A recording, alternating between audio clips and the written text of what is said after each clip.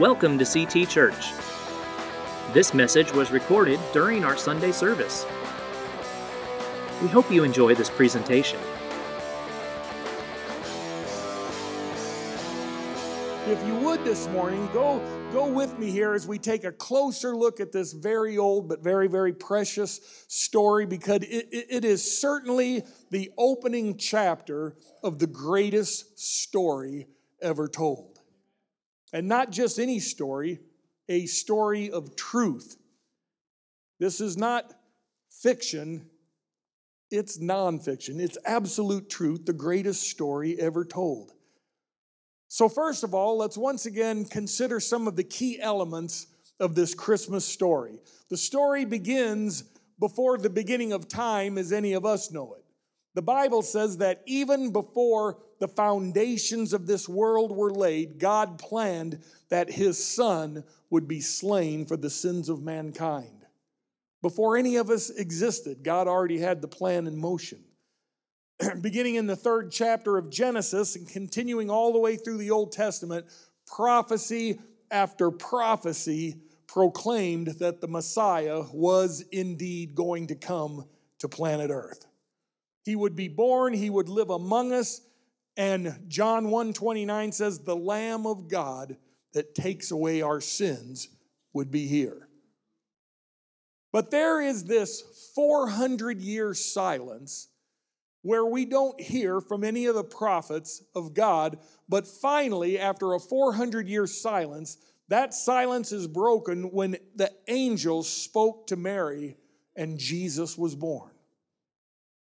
So the story begins to unfold, but certainly not without a lot of complications, right? A lot of rumors and gossips flying around Nazareth about Mary's pregnancy. That was a big deal back then. People got stoned for such activity.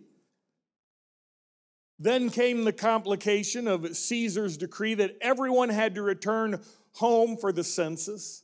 Mary and Joseph had to travel approximately 85 miles.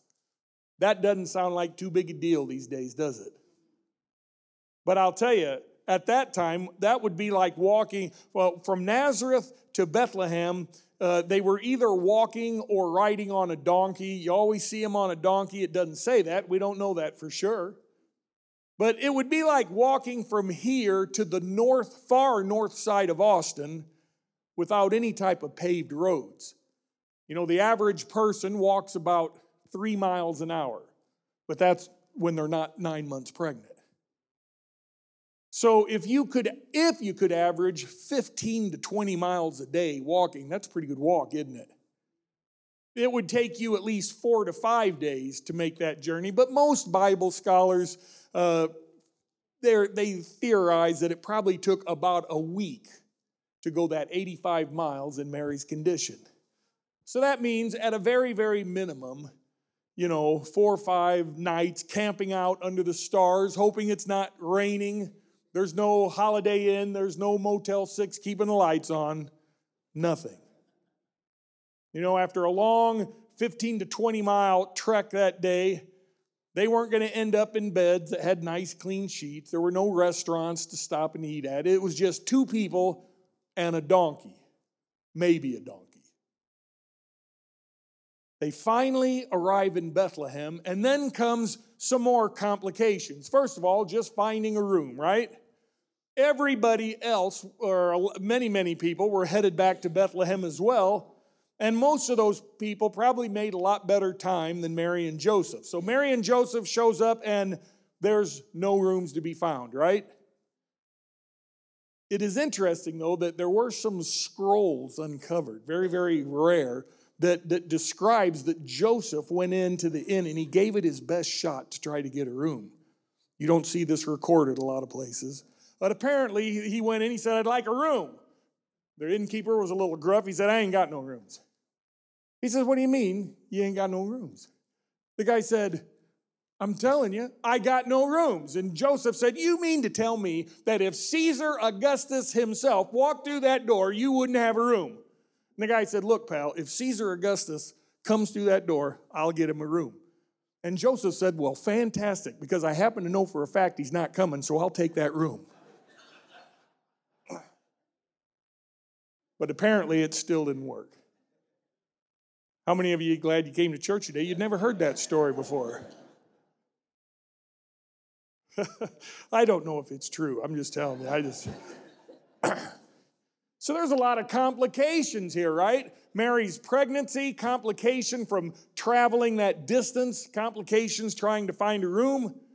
But in the midst of all that, there was celebration as well. Anytime a baby's born, there's a certain level of celebration, right? Even if conditions are rendering some embarrassment or shame because people are assuming things that aren't true.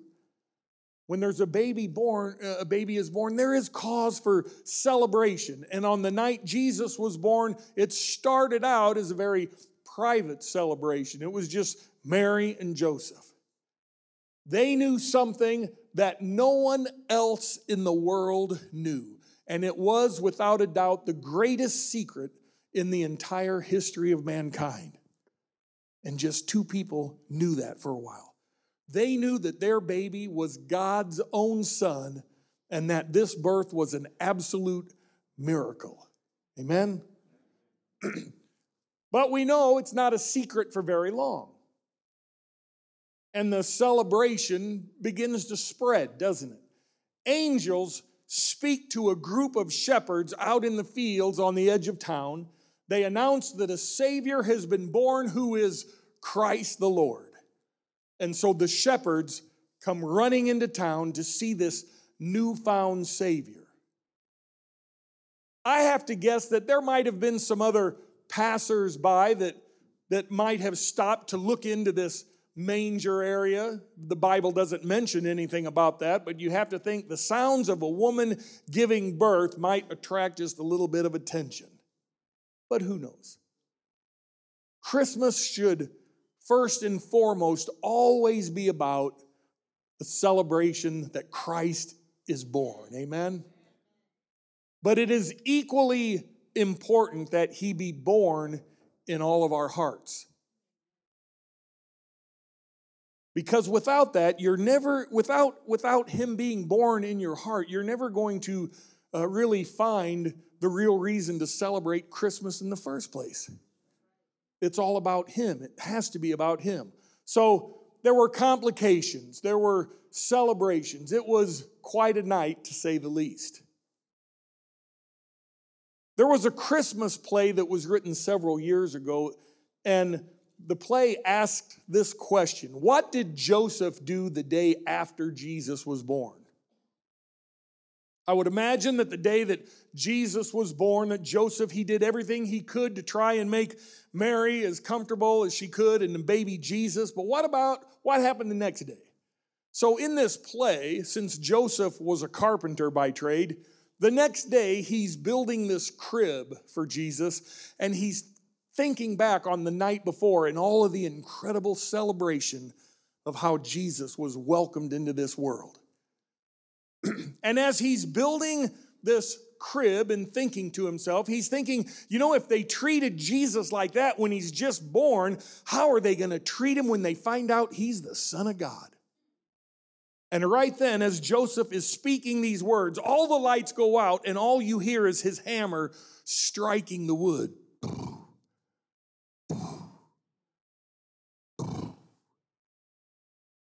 The answer to his question was in that very sound, wasn't it? So those are the elements of the story. And how many of you have noticed that every year that as this story gets told, there's a greater and greater avoidance of using the name of Christ during Christmas season? More often than not these days, people in businesses are saying, happy holidays, whatever holiday that is that you may recognize. Happy holidays, nice, neat, very politically correct, right? Anybody tired of political correctness other than me? Man. Something that will suit whatever holiday that everyone wishes to recognize or not recognize, whatever the case may be. But the truth is this, and will always be this: it's not just any holiday. It is Christmas. It's the birthday of our Lord Jesus Christ, and we celebrate him coming into this world to be our Savior.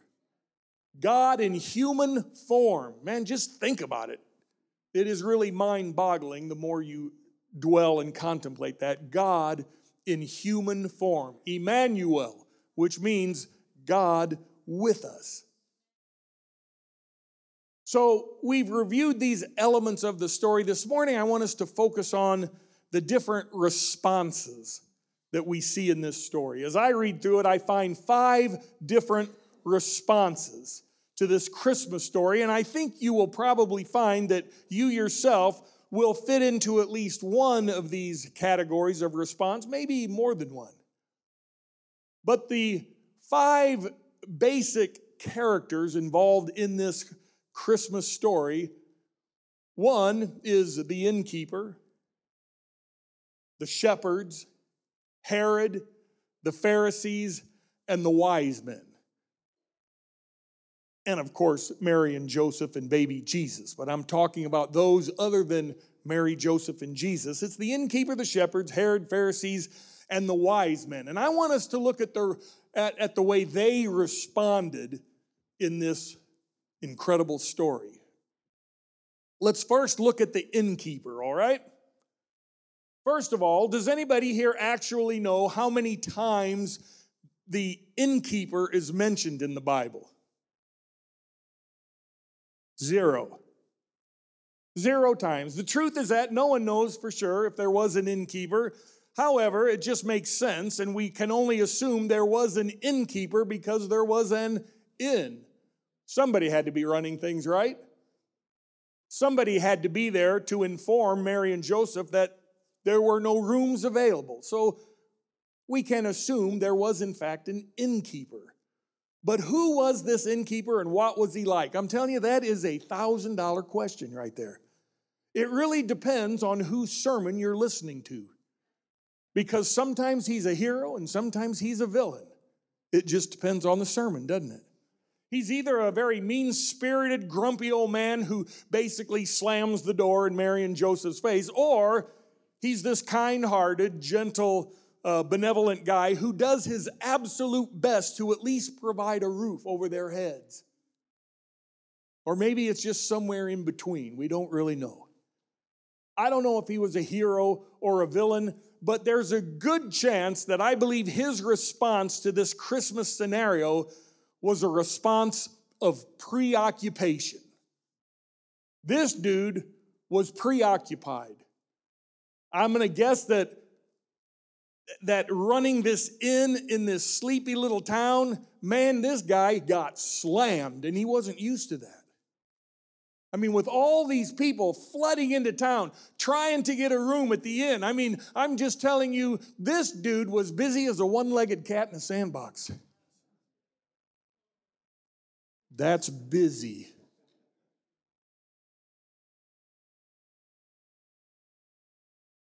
I apologize to all you cat lovers. It just conjures up a funny image in my mind. But anyway, this might have been the first time that this little inn had ever had to put up the no vacancy sign.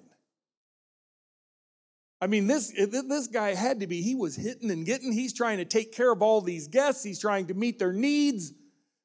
Because after all, this innkeeper, man, this was a big night. This night was going to be about making some serious dough. Right?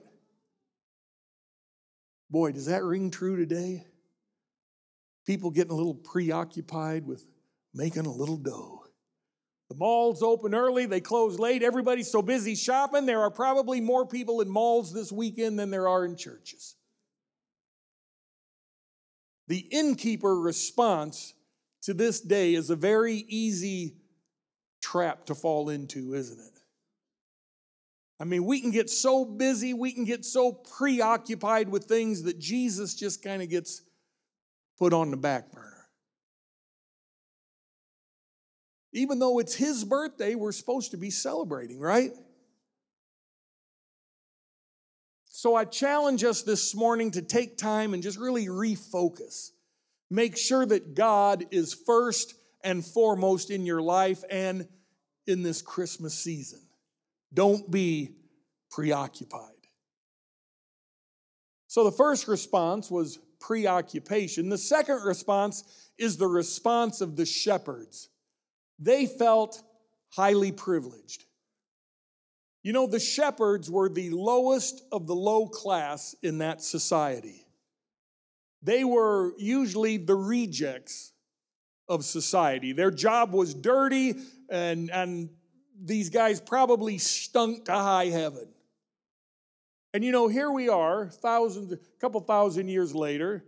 Just a month ago, Pastor Todd and four of us were Brian and Steve. I'm 61. It takes a while for the neurons to connect. You know, we're traveling in this little van out into the countryside of Romania, and to this day, there on hills, you'd see these big flocks of sheep, and you'd see one guy out there with them, the shepherd. And sometimes as traveling down these roads, there might be a big old herd of sheep, and that shepherd, a couple times they were right alongside the road, and we got a good look at him. I did not roll down the window, but I'm telling you right now, I'll bet they smelled high heaven.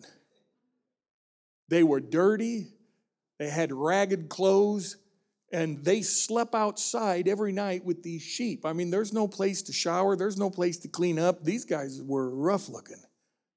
So not much has changed in some parts of this world in 2,000 years. The shepherds were the lowest of the low class of society. Yet God reached past all of these barriers of society, and he says to the shepherds, I want you guys to be the very first to know that in the city of David, a Savior has been born. That was the biggest announcement in the history of mankind. And who received it first? The shepherds, the lowest of the low. All of a sudden, these men that society thought amounted to nothing became very, very great men of privilege. God said, you guys are first. You get to see and worship the King of Kings. And this morning, it rings true that all of us are people of great privilege. You know, we're not here this morning because we're so smart we figured out all the prophecies. That's not why we're here. We're not here because we've done such incredible things for God. We're probably here, most of us, because we were born in the United States of America, the right country, at the right time, and we have been privileged to hear the gospel of Jesus Christ. It is a privilege. A lot of us are probably here today because we were privileged to have parents who told us about Jesus, who raised us up in church and threatened us with bodily harm if we did not get out of bed to get ready for church. That's why a lot of us are here this morning. Is my mom here?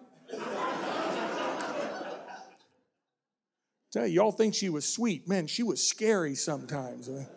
So you will get out of bed. You know, it's once in a while I'd try to say, oh, Mom, I'm not feeling good. I think I'm sick. That never worked. Oh, you're sick. Well, then church is just the place you need to be. Now get out of it. I mean, none of that ever worked. Whatever the reason we're here, the bottom line is we're all here because we are greatly privileged. Now, maybe you're here this morning and you don't even realize that. You need to. You're here because you are incredibly privileged today. Just like shepherds, I hope that everyone realizes this incredible privilege that God offers us. The third response is the response of Herod. Herod's response was one of fear and paranoia. In fact, Herod was so paranoid about losing his throne that eventually he killed 3 of his own sons and even his favorite wife.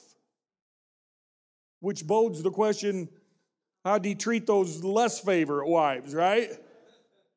I don't know. I didn't hear that part of the story. But when these wise men came asking this question, where is the newborn king? Man, he freaked out. Herod immediately called for his the cream of the crop of his religious leaders, and he brings them in there and he says, do any of you guys know anything about some newborn king? And without hesitation, these guys, oh, yeah, the prophets, yeah, it's been prophesied for hundreds of years. He'll be born in Bethlehem. You know how far away Bethlehem was? 4 miles. Herod tells these wise men, is what we call them now, to go and look for baby Jesus. And he says, and by the way, when you find him, come back to me. Let me know where he's at so I can go and worship him too. And we all know that story. We know that Herod didn't want to worship Jesus. Herod wanted to kill Jesus. Because Herod's response was complete fear and paranoia and even a certain level of intimidation.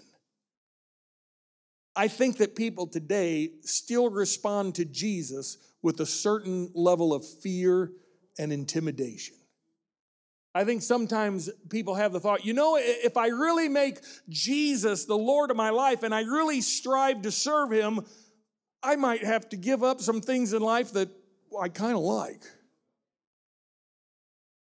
You know, he might want me to maybe just completely sever some relationships with people I have, or even worse, he might want to change my whole view about possessions and money. He'll probably want me to be a lot more generous than I have been. I just don't know if I'm ready for all this.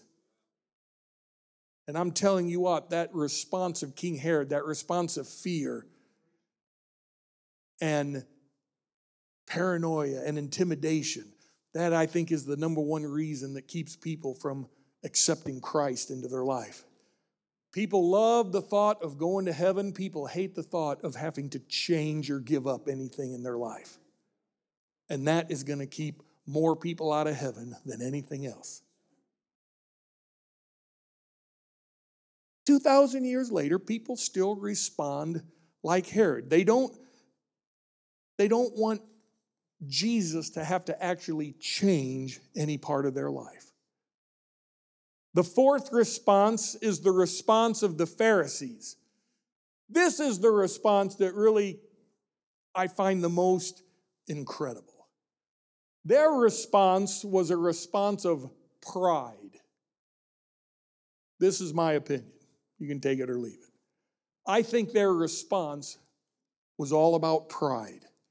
Because I've always thought it was interesting that when Herod asked them, doesn't you guys know anything about this newborn king? Instantly they knew the correct answer. They didn't even have to think about it.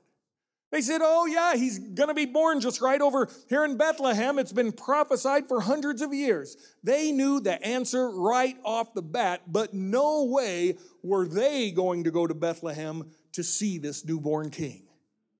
4 miles away. Here's why I think it was all about pride. If they had acted interested and gone with these wise men, then simply by default, they would have been admitting that the wise men actually knew more than they did about the coming of the Messiah. They weren't going to stand for that. Then they would have had to admit that God shared this huge, the biggest news that had ever been heard. That God actually shared that news with someone other than themselves because they were so high and mighty and they knew everything. They figured if anything that big was going to happen, God would surely have to tell them first because they're so important. You know, sometimes today people still respond to Christmas like the Pharisees did. You know, we can be such proud people and we have so much stuff and we have so many resources. It's hard for us to admit that we have any real need for God or anyone else for that matter. You know, we're handling things pretty good on our own. We've got food to eat. Yes, I can prove that. We've got food to eat, we've got cars, we've got our houses, we got maybe a little money in the bank, and even if we don't have a little money in the bank, we've got our credit cards. And we're doing all right, just by ourselves, right?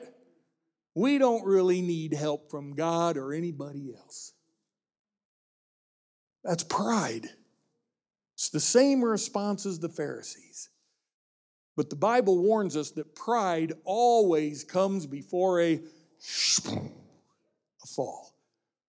And as long as we're all caught up in our pride, thinking that we can handle everything ourselves, we're never going to understand and really appreciate the miracle of Christmas. We have to get rid of the pride. The final response was the greatest one. The response of the wise men. And I've said this before, how many times in the Bible are they referred to as wise men? None.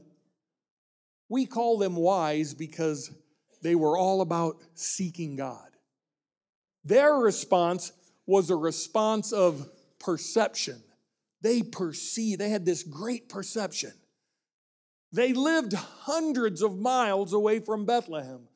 Bible scholars believe at a minimum 500 miles, but potentially up to 1,000 miles. Well, we already talked about how tough a trip 85 miles would be, right?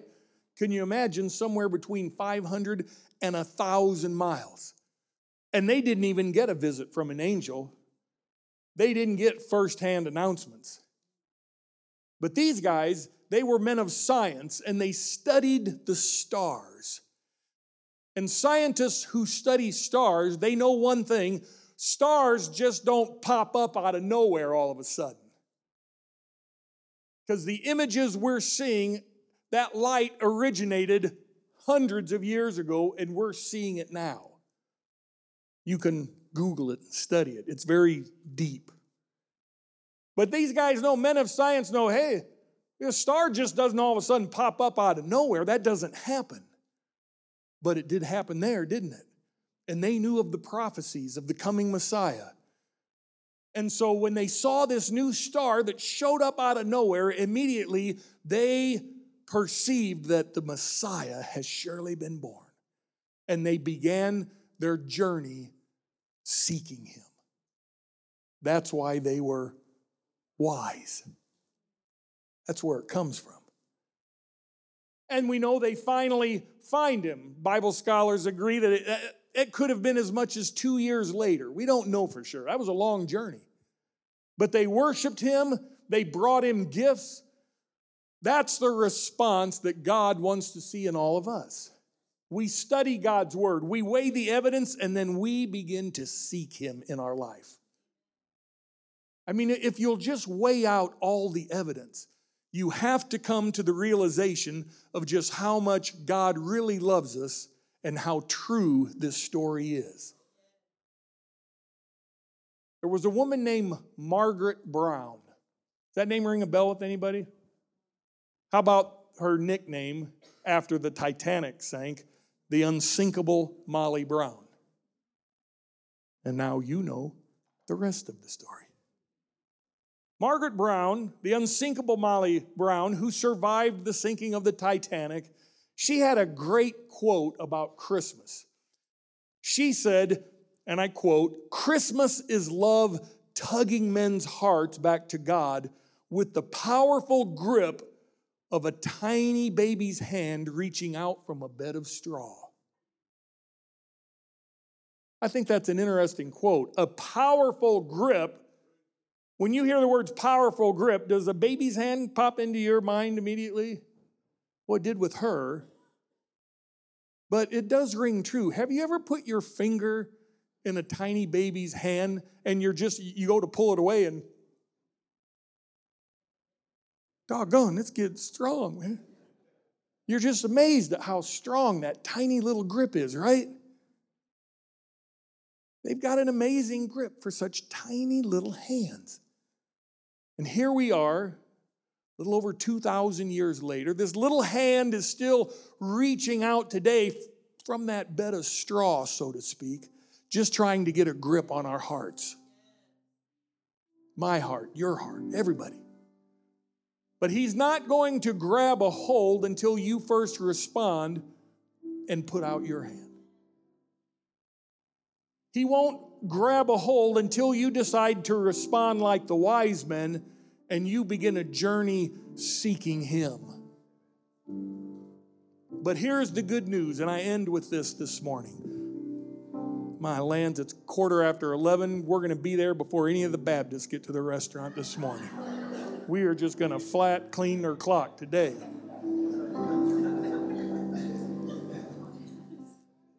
My wife's giving me a look. I'm going to act like I don't even see her, and I'm just going to keep going on right here, right now. I'm going to hear about this later, though. I'm telling you, I have nothing against the Baptists. I was just, the filter doesn't work all the time, you know. Things pop in and out they come. The good news this morning is this. You can meet your Lord and Savior right here at these altars this morning. Man, that little hand, that hand is still reaching out, wanting you to reach out and just grab a hold of it today. What a beautiful day it would be to accept Jesus as your Lord and Savior. You'd remember it the rest of your life. It was the Sunday before Christmas in 2019. So He's as real today as He was that first Christmas night. When the shepherds came, they saw Him lying in that manger. Man, He's just as real today, and He's still reaching out for each and every one of us. Amen? You have been listening to CT Church in San Antonio, Texas. This recording was presented in the context of our Sunday service. For more information, please visit us at ctagsa.com, connect with us on Facebook, or call us at 210-657-3578.